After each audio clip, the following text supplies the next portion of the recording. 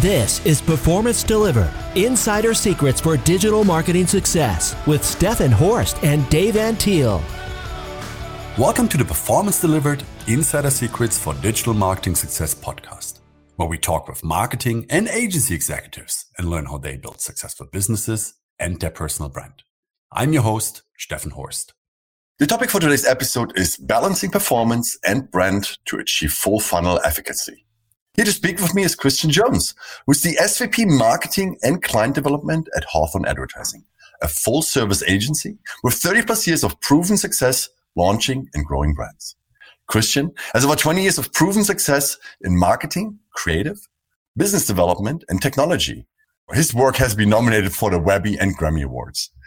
He has managed teams worldwide from Los Angeles to London to Lagos, and has proven track record of developing successful campaigns for brand partners including Coca-Cola, National Geographic, Airtel Wireless, Ford Motors, and Heineken. Christian, welcome to the show. Thanks, Stefan. Thanks for having me. Much appreciated. Christian, before we start talking about why balancing out performance and brand is important or how it should be done, tell us a little bit more about yourself. How did you get started in your career and what led you to becoming the SVP Marketing and Client Development at Hawthorne Advertising? Yeah, of course. So, I actually co-founded a music streaming company back in the late 90s during the first internet boom. And I got started in marketing because what we did was we started developing branded channels for brands. And so we were kind of putting a musical soundtrack to these different brands, and we were kind of pitching them and kind of launching them and kind of getting them into this very new, at that time, channel to kind of find some new audiences, but also create some awareness. So that's how I started, and that transitioned into different creative or different strategic forays into across different channels, including radio, podcasting, social, digital, etc. Eventually ended up with Hawthorne, performance advertising agency, and been there for about 4 years now, coming on 5. So it's been a journey through different aspects of it, but that's kind of how I arrived at where we are now. Interesting. Now, talking about today's topic, what do you mean by balancing brand and performance media? So when we think about brand media versus performance media, and there's always kind of been a bifurcation of that, right? Which is useful, but not often as useful as it should be. So generally speaking, we talk about brand media, we're talking about media and the messaging within that media that's intended to create an emotional connection with that brand and to communicate the values of that brand. Not necessarily the features and benefits of the product itself, but an emotional value that the brand is like putting forth into the world, and the consumers are to absorb that, ingest it emotionally, and then hopefully hold it near their hearts and create that brand affinity, and then eventually get that brand into the consideration set. So that's kind of the brand aspect of it. And you see that a lot with brands like Nike and Coca-Cola. Nike's not telling you what the new line of shoes are. They're selling the brand, right, clearly. When we talk about performance marketing, we start to talk about how do we measure the results of the media that we're driving. So that's going to be getting a little lower into the funnel. So now you're talking about, consideration and conversion, middle and low funnel. And really that's where you're driving the aspects of features, benefits, pricing, offer configuration, and those aspects that really drive the purchase action by the consumer. And that's the performance aspect. So balancing those is really critical, and every brand's balance needs to be a little bit different depending on where they are in terms of their stage of business or life cycle, for example. Mm-hmm. Mm-hmm. That makes sense. Now, obviously, building out a brand. So if you have a new company, building out the brand awareness obviously is quite important, right? Because if you skip on that, soon there will be other companies out there that have the same product, and then you have nothing to differentiate yourself from those companies. Yes, absolutely. Yeah, creating that awareness upon launch is, of course, it's critical. And, what we're seeing more and more of, I think, is if you look at some of the playbooks of some of the direct-to-consumer brands that have kind of come into play in the last, say, 7 to 10 years, what you do see is a really interesting balance of introducing the brand and creating that awareness while simultaneously kind of creating these triggers that go back to performance marketing. So if you go and you look at some consumer brands, you're going to hit their site. You're going to see a very branded experience. You're going to see aspects that talk about the brand values and that talk about the founder's story and talk about what they stand for and the authenticity behind it, which is creating that emotional connection. But you're also going to see a pop-up that says 10% off your first purchase, sign up for this. So they're balancing it really well from the jump, really. So we're starting to see more and more of that. It's hard to come out of the box and just do brand awareness because you may not have enough runway to get to the point where you're actually creating that flywheel that you'll need. Yeah. That makes sense. And you mentioned this, depending on where a company is. So if it is a company that is completely new to the market, how does the balance look like for them? I would assume there's a higher investment on the brand side and probably a much smaller investment on the performance side. Is that about right? Well, yeah. I mean, but that's going to be relatively brief, right? Because once again, it really depends on the level of investment that you have. So if you have a relatively modest investment to make, you can't spend too much time just investing in brand media because you're going to be required to show some sort of return on that other than just, unaided awareness or aided awareness or impressions, because those are kind of really soft metrics. So I would say in the beginning, you want to lean more heavily into the brand aspect of it, but you need to have a plan to start to integrate your performance marketing, lower funnel harvesting essentially. And it really depends on, again, what your runway is and what your budget is. So you brought up earlier, I think, in one of our prior conversations, Stefan, about Airbnb saying they're going to abolish their performance marketing allocations, which is interesting, right? So I'm curious if you have any thoughts on that before we jump into that. Yeah, I thought about that. And I believe that, Airbnb has by now such a strong brand. When you go and look for vacation rental, right? How many players are there really in the US market that immediately come to mind, right? It's Airbnb and VRBO, right? Mm-hmm. So customers have two major choices where they can go to. And I think what you said earlier about, creating that emotional connection, that's what they're basically doing from a brand perspective. They have to go to their site anyway to find if there is inventory available at the location where someone wants to go to. So therefore, they're really putting an effort on this connection, creating something special from a messaging perspective. I still think there's elements of performance marketing, whether they label it performance marketing or not, that's probably something else. But I think that's kind of how I look at what Airbnb does. I don't think they completely abolished performance marketing. Right. Well, it certainly plays nice in PR, right? To say that, of course. And I would agree with you. I think that they've really, now bear in mind, this brand has been around for quite a while now. I don't have it in front of me, but it has to be at least 10 plus years, if perhaps more. But they've really grown into that space, to your point, where they become synonymous with, it's like a Kleenex or a Band-Aid, right? The name of the brand indicates, a housing rental that you can get a vacation rental.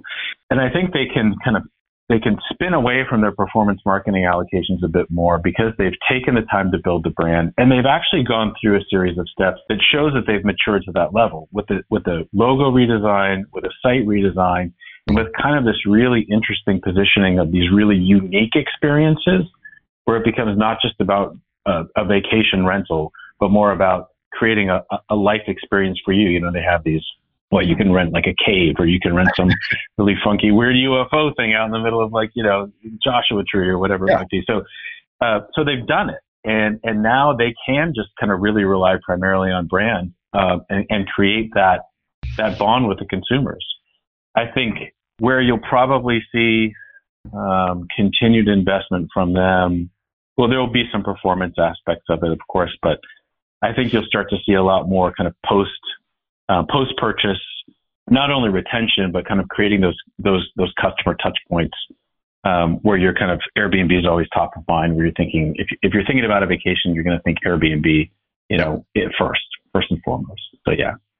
That makes sense. Now, going back to allocation, how do you manage the allocation from kind of being an early or a company that needs to invest more in brand in the beginning, then over time, obviously, as awareness increases and people start moving down the funnel, if you just think about a funnel in a linear way, and I think we both understand that the funnel is not linear, right? But from an explanation perspective, it makes much more sense to talk about it that way. Right. But if they're moving down from awareness consideration to some point of action, how do you balance out the spend between those two areas, brand and performance? And are there indicators that help you to shift your budget? Yes, by all means. So if we start to think, I'm trying to think of a use case. So if the goal, let's say the goal of the campaign is to generate leads, that's kind of the first step. So it's a lead generation. Let's say it's a form fill, for example. And then the second step of that conversion process would be, let's say it's setting an appointment, right? So setting an appointment with someone who's going to come to your house to provide you a service, as an example. And then the third aspect of that is going to be actually making that conversion, that sale, right? So if you start to think about how that looks as well, if you're generating the amount of leads that you need with your brand awareness drivers, right? You're getting people to come to the site. So you're measuring cost per visit, and then you're measuring cost per lead. How many of those folks are actually hitting the site and then filling out the form that you need? So now you know what your cost per lead is. As you start to follow those things down, if you're generating enough leads, if you've rather, I should say, Stefan, once you've optimized the visit to form fill process as best you can, you need to ensure that those appointments are being met. So now you've generated a lead. You need to make sure that the secondary stage is driving that awareness of, I need to set the appointment, and from there actually make the conversion, make the sale. So you're going to want to hit the individuals that are coming to the site, as an example, that don't fill out the lead form. You're going to want to use some retargeting there. So that's going to be an aspect of your performance budget, right? Yep. Because they've shown some interest considering, but they're not quite there. So that's one aspect where you're going to start investing more heavily into it. And then obviously if you've captured an email address and the post-appointment setting, then you're going to be able to actually, use email marketing to kind of keep those people and see if you can get them to convert. So as they're moving further down the funnel, you're introducing new tactics, which then introduces new spends and new allocations therein. Does that make sense? Yeah, totally. But when we talk about budget, right, and maybe we talk about it in percentages, right? So in the beginning, you might have 80% of your budget in brand because you need to get people, or you need to first build that awareness, who you are or the products that you're selling. So you spend a lot on the top part, 80%, and 20% because there might be already some demand for the product service that you offer on the bottom, and you kind of want to get that off the market, right? You want to convert them. But as you are building your awareness, then, it's not only the paid media part that drives the awareness, it's kind of the word of mouth and other activities that you potentially don't even control, right? That creates that level of awareness, which means you might no longer need 80% in awareness. You might actually at some point flip it completely and you spend 20% on brand and 80% on the bottom because the demand has grown so strong that you literally want to just scoop it up on the bottom. How do you identify the points when you should do that? How do you identify when you should start moving budget out of brand and moving it more into performance? Are there any indicators that your team usually uses to identify that situation or those situations? Yeah, it's really based, Stefan, it's really based on each campaign and the KPIs therein. So again, it depends on the goals. So yes, you'll start with a heavier allocation in brand, and it's going to shift over time. But eventually what you want to find is, and of course this makes sense, you want to find a balance wherein you're filling the top of the funnel and you're actually converting at the highest point that you can. Now, the question becomes, how efficient is the brand media in filling the top of the funnel, right? And that gets a little bit harder to measure, right? Because you can measure a cost per visit, or you could measure unaided awareness or aided awareness or impressions or things like that. But ultimately, the messaging and the creative that's going to drive that kind of brand awareness is going to be even more critical than where you're placing that media, right?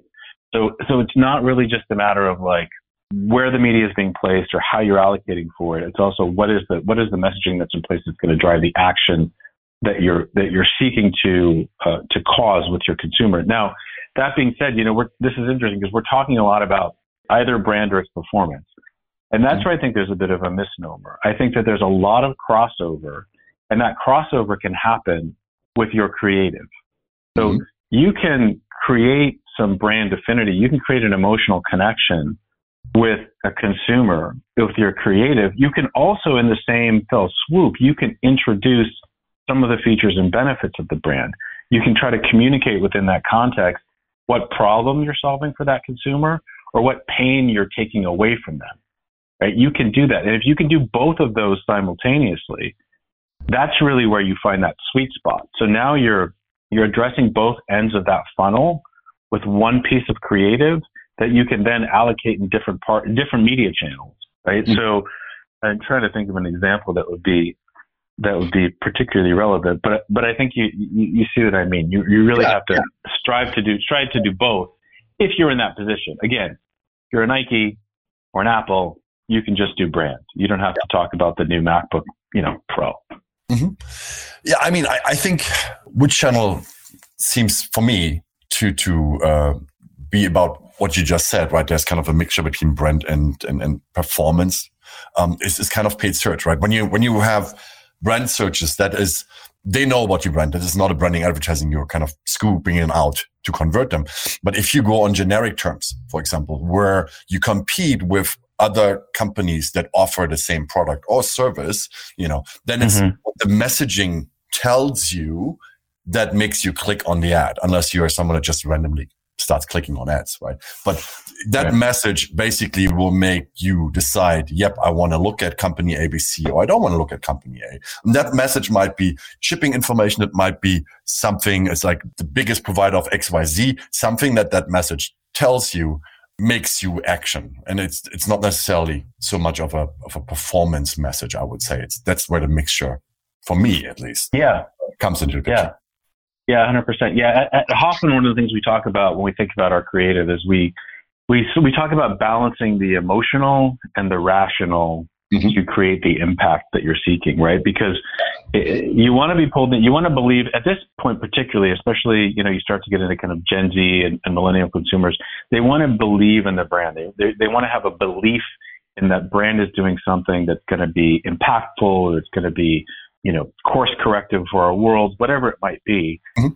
So there's an emotional aspect there, but you also need to communicate the rational aspects where you're going to make purchase decisions based on, is this the product I need? Are the features there? Is the price right? To your point, is it free shipping? Do they donate a portion of the proceeds to a charity that I believe in? Whatever it might be, if you can communicate those things simultaneously, you can create the impact. So that's one of the things, again, that we really think about when we think about creative at Hawthorne. How do we balance both? And to your point, this also applies to the creative as it would to the media. Sometimes you're balancing you're more heavily on the brand side and the creative, where you're really just kind of leaning into the emotional.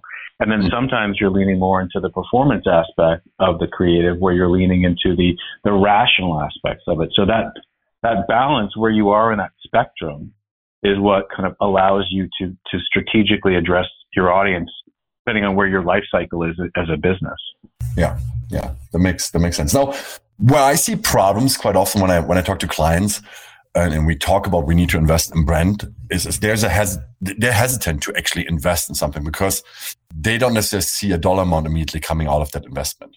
What I mean by that is there's no revenue necessarily generated, which kind of leads me to the next point is, how do you measure the brand awareness investment and connect it with the performance part so that a client actually sees the value in it? Because when we do performance, right, we optimize towards a cost per sale, a revenue, a return on advertising spend, or whatever that hard KPI is that we use. But when we do brand, it's like always the question is like, are we looking at time on site, bounce rate, impressions, CTR, and then I'm throwing now things out, that companies or clients want to look at, which don't make sense. But how do you talk to your clients when you have to say, we need to invest in brand to help us push the bottom, Yeah, I think that's a really interesting question. That it's a tricky one to answer. It's funny. I just spoke with a global digital marketing director of a very large and unnamed consumer electronics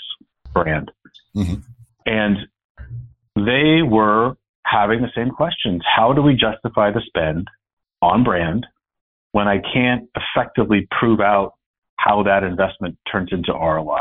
And so, I've talked to countless media managers at brands who struggle with the same thing strategically. How do we do it so that we know the efficacy is there and the effect is there? And I think there's a few different ways to do it. There's a few things you can look at that are pretty obvious. I mean, you can look at, branded search. You're starting to see a lift in branded search when a campaign goes live. It's a brand driver. But there's also different models that we've put into place. We've got a data science team and a business intelligence team at Hawthorne that does some different modeling using, Bayesian modeling, and then a few other predictive models that we have that will show incrementally the effect of different channels upon the other. Now, that's how we like to look at it. And if we could pull those levers and show, hey, if we pull this lever and allocate more here, we expect to see this there. And if we do see it and we can make that correlation, it's true, then we can say, okay, we can spend in brand because we know it actually starts to generate a lift in these channels. But as a standalone, Stefan, I don't, it's hard to measure as a standalone. Yeah, I agree. I mean, look, as we talked earlier, I used to work for or within the IPG network, media brands. And, we had our mathematicians that would do econometric modeling, right? And similar to what you just said. And they would pull data from in-store, from so many sources, and then would be able to say, you need to spend X% on offline in this area. Then you need to spend X% on offline in this area. Then you spend this percentage on online in this area, and so on. They broke it out, and then you run it, and you collect the information back in, and you see how you have to further fine-tune things, right? You have to start at some point. But I think for a lot of companies, and that's probably the majority, obviously, we're not talking about the Coca-Colas. They have people that can do that. But for the small, mid-sized companies, they struggle with finding answers to that. And unfortunately, I think I have to say most of us marketers, unless you really have, a data science team in-house, it's hard to really put a number down or to come up with an answer. And it sometimes is more a little bit of a test, right? So if we invest something on the brand side, as you said, do we see an increase, for example, on the search side on brand? Or do we see an increase in orders in general, right? During that time when we do that. And then we compare it to a time when we don't do it, for example. So there are ways to test, but there's not a system out there, I think, that you can easily just plug in and you get an answer for that. Yeah. No, I would agree with you. I think, and a lot of the things that we do as well is very similar in terms of testing. So you make an assumption, you test against it. Do the results bear what your predictive model shows? And if they do, then you're on the right track. And if they don't, you have to quickly pivot. So I think to your point too, Stefan, everybody kind of works in a more iterative model these days. I think you have to. I think you can't, it's not a waterfall technique where you look at your year and you go, here's the allocation, here's the spend, we're just going to plow through it and do exactly this. You have to look at it. You're looking at it almost week over week, certainly, month over month, most definitely, but you really have to be paying attention to the signs and making small bets. You make some small bets here and some small bets there and see if they start to generate the KPIs that you're looking for, and then you can iterate. It's a much different place now that we've introduced all this data and the data scientists in there and the different models that we've got. It's become more and more complex, and it demands more and more attention more and more often, I would say. Yeah, I would totally agree. Now, is there post-purchase conversion effect or strategy to consider in regards to this? Yeah, I mean, I think that, I think actually that's a huge opportunity for a lot of brands. There's a lot of focus on kind of like, how do we get them down the funnel? How do we get them to convert? And then there's a bit of focus on retention, of course, and you're trying to keep people from churning out once you've got them on some sort of a recurring, revenue model. But what I think is missing, and this is kind of I guess it's more of a philosophical point of view, but I think where a lot of brands are missing the boat is once you've gone through the hard work to acquire these customers, how do you keep them satisfied? How do you keep them engaged with your brand, aside from them just using your product? Mm-hmm. So you and I probably get, you sign up for a service and you're using the service, and then you decide the service is not so useful anymore. You haven't been using it. You haven't really been paying attention to any of the messaging you may or may not be getting, and you say cancel. And then you get this kind of like awkward ham-fisted thing, like, why are you canceling? And you get offers for a discount or a free month or whatever it might be. But you've already made your decision, right? You've already decided, I've had enough of this, I'm canceling. Yeah. So where I think the opportunity lies is, how do you create these touch points during the process of being a customer that goes beyond just email marketing, right? So to give an example, I think where there's an area of opportunity, and it may be a little bit further into the future, particularly for a lot of smaller brands. But when you start to think about the opportunities in kind of virtual worlds, and I won't really say the metaverse so much because there's lots of different aspects of these virtual worlds, right? It might be Roblox or Decentraland or whatever it might be. How do you create kind of brand touch points within these virtual worlds, which you can connect your brand to that individual without it even being related to your product or service? So if I own brand X, right? Let's say my brand X is a subscription service for, toothbrushes, for example. If I can create something for my users who are using my product who are in, let's just say it's Roblox as an example, and it's a special virtual good that signifies I'm a customer of this thing, or just signifies some sort of cachet or value because there's some scarcity around that product, right? That's a virtual good on Roblox. Now I've got users who want to get that product, who are willing to engage with my brand X and then show that off in a virtual world. And so even when they're not using their toothbrush, they might be thinking about brand X. And those are the types of touch points that I think would really benefit some brands to start thinking about, not just in the virtual world, but in the real world as well. But it's really interesting because creating virtual goods is highly scalable and relatively cost effective.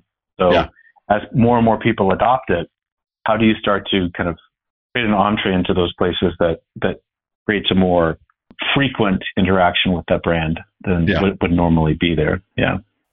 That's some great thoughts there. What it also means to me, what you just said, is really understanding your customers better, right? Instead of just sending all an email to everyone you have, and you might say, hey, you bought last time this, and then now here's something similar, etc. But finding ways for that audience segment that you're talking to be more engaged. And that's what your example, I believe, also kind of signifies is you create something in kind of metaverse or Roblox or whatever it is that is targeted for a specific audience. Because, if you are a brand that covers a wide spectrum of audiences, kind of beating them over the head with one message, every audience segments, is not going to be as successful as having individual messaging or experiences for the individual audience groups that you have. Right. 100%. Yeah. And therein lies, Stephen, I think the idea that a lot of marketers are trying to get to, it's personalization at scale, right? How do you effectively do this? And I think the introduction of a lot of tools we're going to see with AI and being able to kind of plug these things together and create a workflow that makes sense. I know Adobe's working pretty hard on it, and a lot of other folks are too. But if you can get to that personalization at scale, you can kind of create those touch points that are very unique to each individual segment or person. Yeah. I would say too, one of the things I've been talking about with my colleagues at Hawthorne, particularly folks doing social, is when you think about what's happening on social, we say social, right? We say it's this broad term, but if you think about the mindset, the qualitative mindset of individuals when they're on different social media platforms, they're very different. Right? My mindset, if I'm on Instagram, is going to be very different than my mindset when I'm on Twitch or I'm on Pinterest, as an example.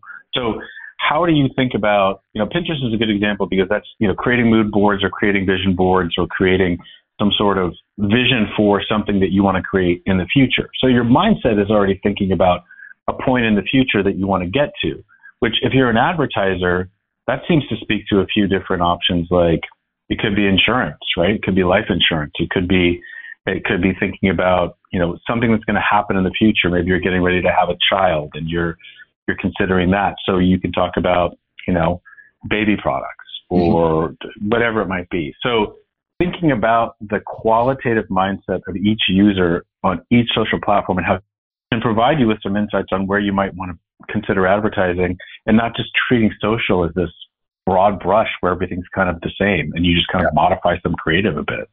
So yeah, we've been exploring that, a lot internally lately. It's an interesting topic, I think. Yeah.